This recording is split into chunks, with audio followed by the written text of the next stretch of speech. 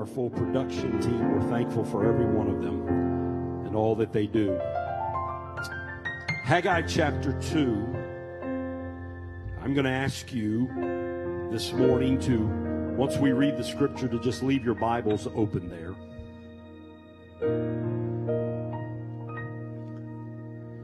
Beginning at verse 1, it says, "In the 7th month, in the 21st day of the month, came the word of the Lord by the prophet Haggai, saying, Speak now to Zerubbabel, the son of Shealtiel, governor of Judah, and to Joshua, the son of Jozadak, the high priest, and to the residue of the people, saying, Who is left among you that saw this house in her first glory? And how do you see it now? Is it not in your eyes in comparison of it as nothing? Yet now be strong, O Zerubbabel, saith the Lord, and be strong, O Joshua, son of Jozadak, the high priest, and be strong, all ye people of the land, saith the Lord, and work. For I am with you, saith the Lord of hosts." I love this next verse. "According to the word that I covenanted with you when you came out of Egypt, so my spirit remains among you. Fear ye not. For thus saith the Lord of hosts, Yet once, it is a little while, and I will shake the heavens and the earth, and the sea and the dry land.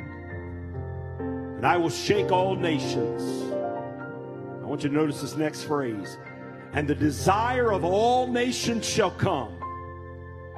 And I will fill this house with glory, saith the Lord of hosts. The silver is mine, and the gold is mine, saith the Lord of hosts." Notice this phrase. "The glory of this latter house shall be greater than of the former, saith the Lord of hosts.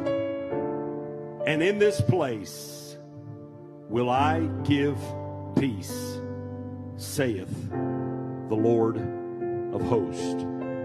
Father, we need you now. Speak to us for these few moments together. May the word of the Lord come alive in our spirit and in our heart. May we be encouraged. May we be strengthened. May we be helped in our time of need. We give glory and honor and praise to you for these blessings. In Jesus' name, amen and amen. While we wait to all gather again in the temple, I want to speak to you this morning for a few moments on the glory in your temple. As I asked you to leave your Bibles open or your electronic devices to this passage of Scripture, I want to point out 3 all-important phrases. One phrase is found in verse 7. It says, "And they shall come to the desire of all nations." 2 phrases in verse 9. "The glory of this latter temple shall be greater than the former. And in this place I will give peace." The temple is such a sacred place, such a special place. We call it the church building. We hold this edifice in such high regard, and rightly we should. While I know that the spiritual church is the people of God, I have always held in strong conviction that the church, the temple, the physical structure is the house of God. It is a sacred place, a place to be revered, a place to be honored. I want you to take the journey with me today. Some historical reality, some historical facts. I want to talk for a few moments about the first temple of majesty and grandeur. It had been 480 years since the Jews had left Egyptian bondage. And during those many centuries of history, the presence of God was residing in what was known as the tabernacle, a temporary housing for the presence of the Lord. But in 1012 BC, King Solomon, with God's blessing and directive, he built the first temple that would house the presence of God and would also accommodate the worship and the sacrifices of the people of the Lord. Some of the description, and I'll give you a capsule version. But the temple was 3 stories high. There were stones that were used in the construction of this great edifice, this majestic temple, and they were finished at the quarry so that there was no sound of any hammer or iron tool at the construction site. It was a beautifully designed temple. It had wooden beams and winding staircases. It had cypress planks for flooring. The cedar paneling was decorated with all kinds of flowers and carvings of gourds. Much of the temple was overlaid with pure gold throughout. If you study this and have studied this, you will find that there were 2 15-foot tall angels that were made of olive wood that were placed in the inner sanctuary, almost like sentinels that were watching over the sacred place. And both of these 15-foot tall angels were overlaid with pure gold.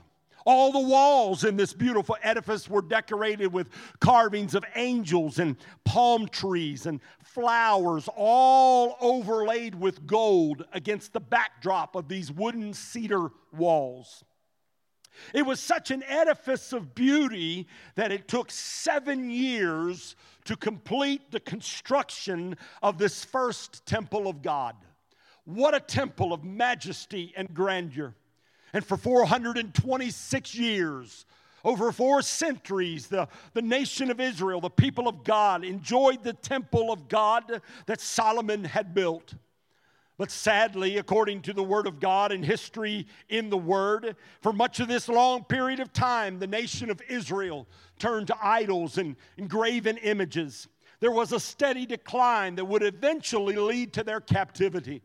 In fact, Solomon himself, the king, after he had finished constructing this beautiful temple for God, had also built a shrine for his Egyptian wives and their idols just across the hill from where God's temple was.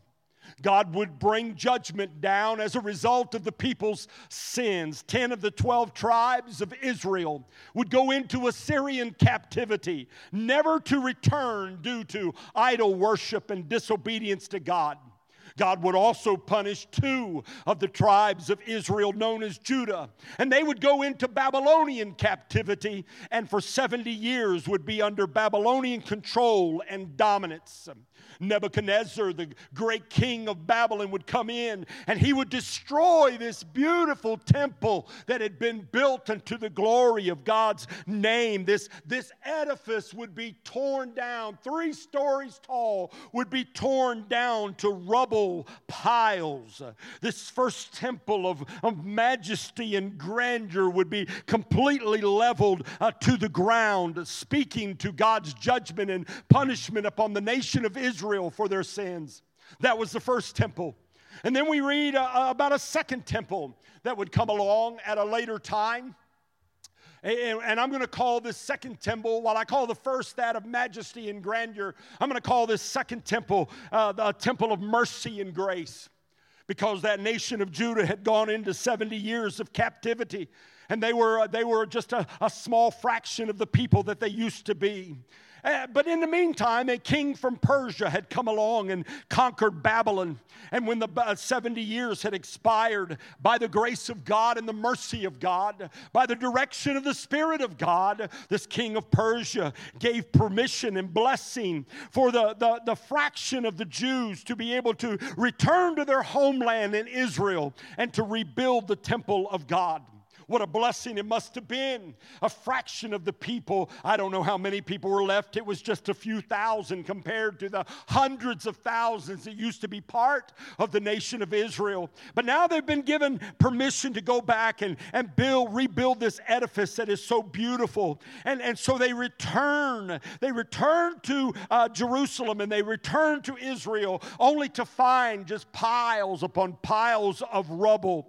But this place had to be built. This temple had to come back. Now, I try to imagine this week the condition of the mental health of the people of God. They were a small group, a few thousand at best. Their emotional stability, no doubt, they were beat down and discouraged. They had been disheartened and in captivity and under control of another nation, nowhere near the proud people that they used to be. Why is that? Because God had corrected His people and God had chastised His people. But you need to hear this today. God had not abandoned His people. There would be a remnant, a smaller group, however, under the leadership of a governor by the name of Zerubbabel. Stay with me. And a high priest named Joshua, along with key prophets named Haggai and Zechariah that would encourage the people and admonish the people, challenge the people to rebuild that temple. When I looked and I did some research, though, I found it odd this week that there is not much description given about the beauty and the grandeur of this rebuilt temple. I didn't find anything about 15-foot tall angels. I didn't read about special carvings in the wall or stones or cypress flooring, and no mention of anything being overlaid with gold. All I see when I read the scripture is quite the opposite, a very vague impression. Quite the contrary. The clear impression that you get studying is that this second temple is much, much inferior to the first temple that had been destroyed. And when I was looking at that this week and the Lord was dealing with my heart, I began to see that this explains a lot when you look at the book of Ezra and you read as they were laying the foundation to this second temple. Listen to what Ezra says. He says in Ezra 3, verse 11 and 12, they were rejoicing and they were excited. And the scripture says, and they sang together by chorus in praising and giving thanks unto the Lord because He is good, for His mercy endures forever toward Israel. And all the people shouted with a great shout. And when they praised the Lord because the foundation of the house of the Lord had been laid. But then watch this, and this is very important. This is a key point. Many of the ancient men that had seen the first temple, they began to sit down and weep with a loud voice when the foundation of the second temple was laid. In fact, the scripture says that the young men were shouting and rejoicing, but the old men were weeping, no doubt remembering.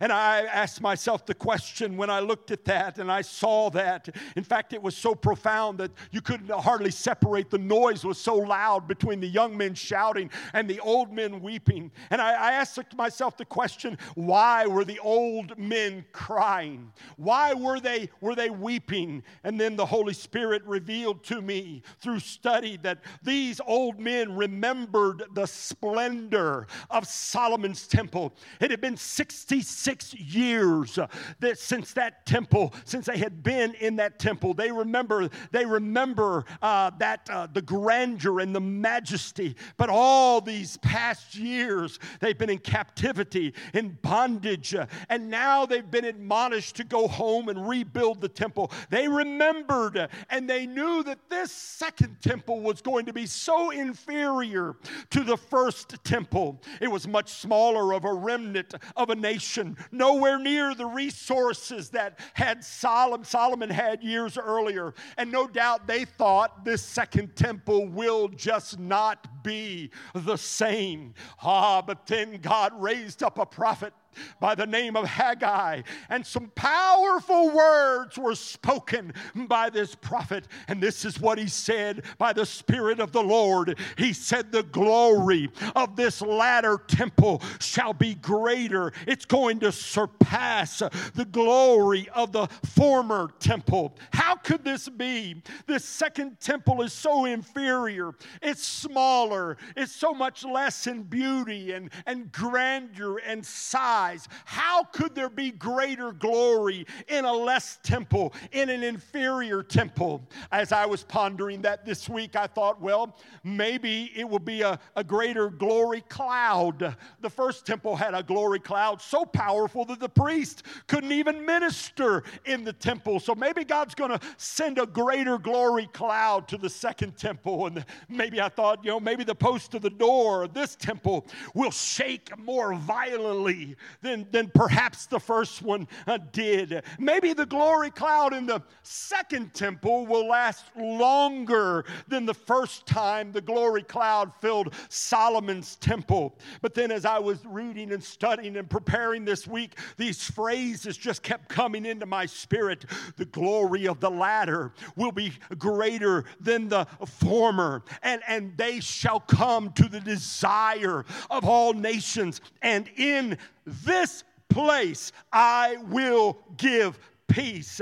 How can this place be the desire of all nations? How can this temple, this second temple, have more glory than the first temple? How can this temple be a place of peace? And then as I was praying and pondering through that, the prophetic word came to reality. And this was the realization, because 500 years later, Jesus walked in to that second temple. Well, praise the Lord. I'm about to have a fit up here. Jesus walked into that second temple. You see, the glory cloud is one experience, but Jesus, the glory of all heaven coming in, that's a whole new experience.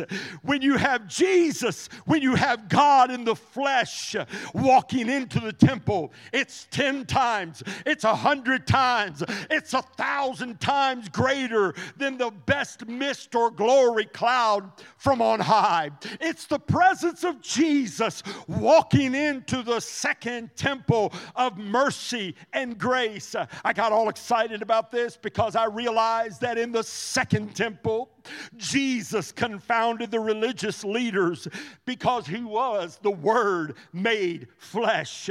In the second temple, Matthew 21:14 tells us the blind were healed because Jesus is the light of the world. In the second temple, Matthew 21:14 tells us the lame were healed because Jesus is the restorer of the one who is crippled. In the second temple, demons were cast out by Jesus. And I tell you, once demons are cast out, you can't help but see peace come into the life of an individual that has been delivered from Satan's claws.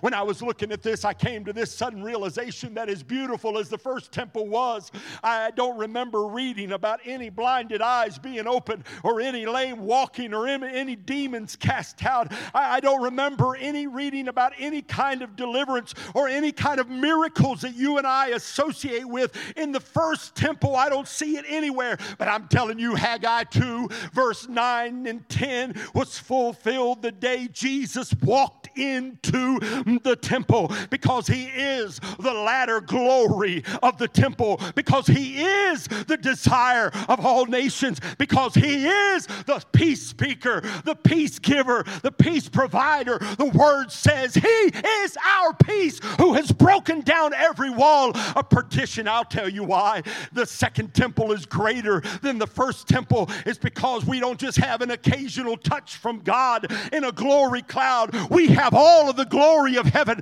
wrapped up in Jesus Christ that walks into our temple week in and week out, and we can experience his presence. Thank God I am part of the second temple of mercy and grace.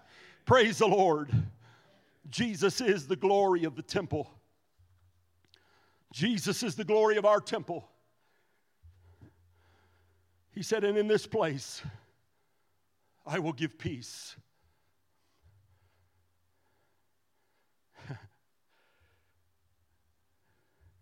First temple of majesty and grandeur. A second temple of mercy and grace. But let me just tell you about a third temple. Once again, we know that Solomon's temple was destroyed. And you know, truth is the second temple will also be destroyed by the Romans. And there is a strong biblical teaching, and I completely agree with it, that one day there will be a third temple built in Jerusalem during the millennial reign of Christ. But having said that, I am convinced that what started in the tabernacle in Moses' time, a temporary and portable place for God, to Solomon's temple, the grandest structure filled with God's glory, to the rebuilt temple under Zerubbabel where Jesus would enter bringing God's word and miracles and signs and wonders, continues to us today. We are the temple. We are the third temple. We are the spiritual house that God lives in. You say, well, we're not brick and mortar. Let me tell you something. Paul wrote and said, know ye not that your bodies are a temple of the Holy Spirit? Peter writes about us building up a spiritual house. The day I asked Jesus Christ into my heart, my torn up heart, you became the temple of the Lord. And here's truth. I don't have to just experience an occasional touch of His glory from on high. You are the third habitation. You are the third temple. You are the dwelling place for the glory of heaven. The desire of heaven that Haggai talked about lives inside of every child of God. The glory of all heaven lives and is resident inside of you. And in this place, in your heart, He said, I will give peace. In that first temple, there was a glory cloud, but then it would dissipate. In the second temple, while He was on the earth, Jesus would do miracles in the temple. At 12, at 30, at 31, 32, and 33, He would do miracles. But He was going to and from the temple. He was also performing miracles in the wilderness and on the hillsides and in the mountains and on the Sea of Galilee. But I'm telling you today why you're the third temple. Because it's not just about an occasional touch of God's glory. And it's not just about an occasional visitation from Jesus. It's not just about Him performing a miracle and then you don't hear from Him for a few more weeks. Hallelujah. I'm telling you, He abides with me. He's inside of me. He's inside of you. You can find Him at 3 o'clock in the afternoon as well as 3 o'clock in the morning. And that's why in this place, your heart, you, the third temple, you, the habitation of the glory of heaven, God wants you to live in perpetual peace. That's why you have peace during COVID-19. That's why you have peace, yes, during unemployment. Yes, during uncertainty. Yes, when you feel like you're unnerved because of what's going on around you, you just rise up and say, you know what? I'm the third temple of the habitation of the glory of heaven. I don't just have the mist from heaven. I have the God in the flesh living inside of me. I have all of the glory of heaven resident within my heart. And He said when He left this earth that when He lived in me through His Spirit, He said, my peace I will leave with you. Perpetual peace. Peace is in this temple because God prophesied it would be.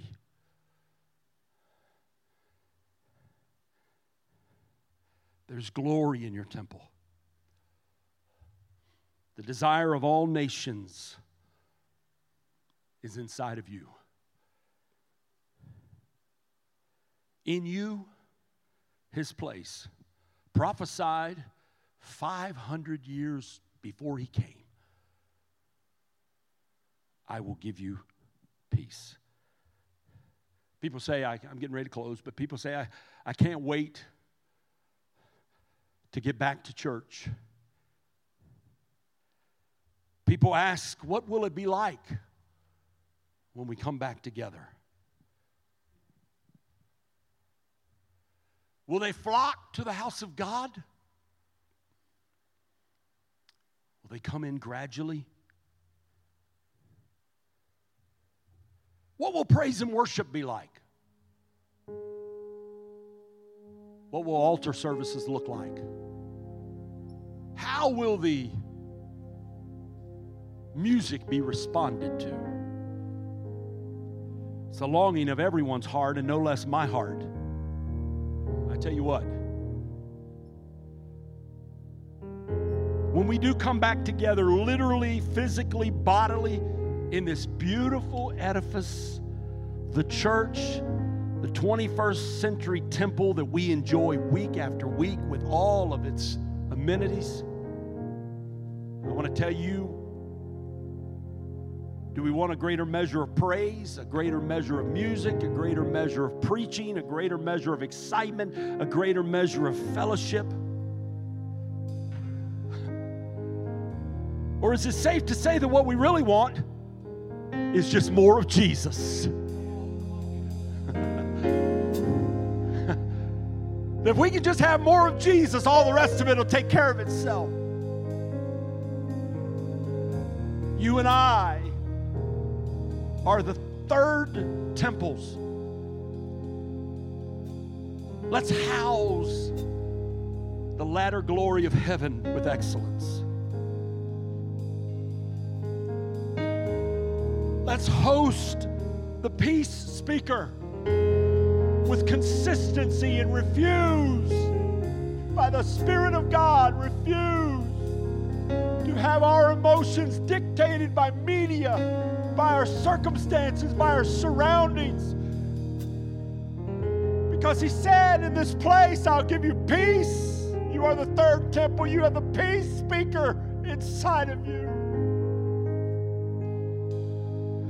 Let's host the desire of all nations during this time, so that others are attracted not to us, but to the Jesus living inside of us.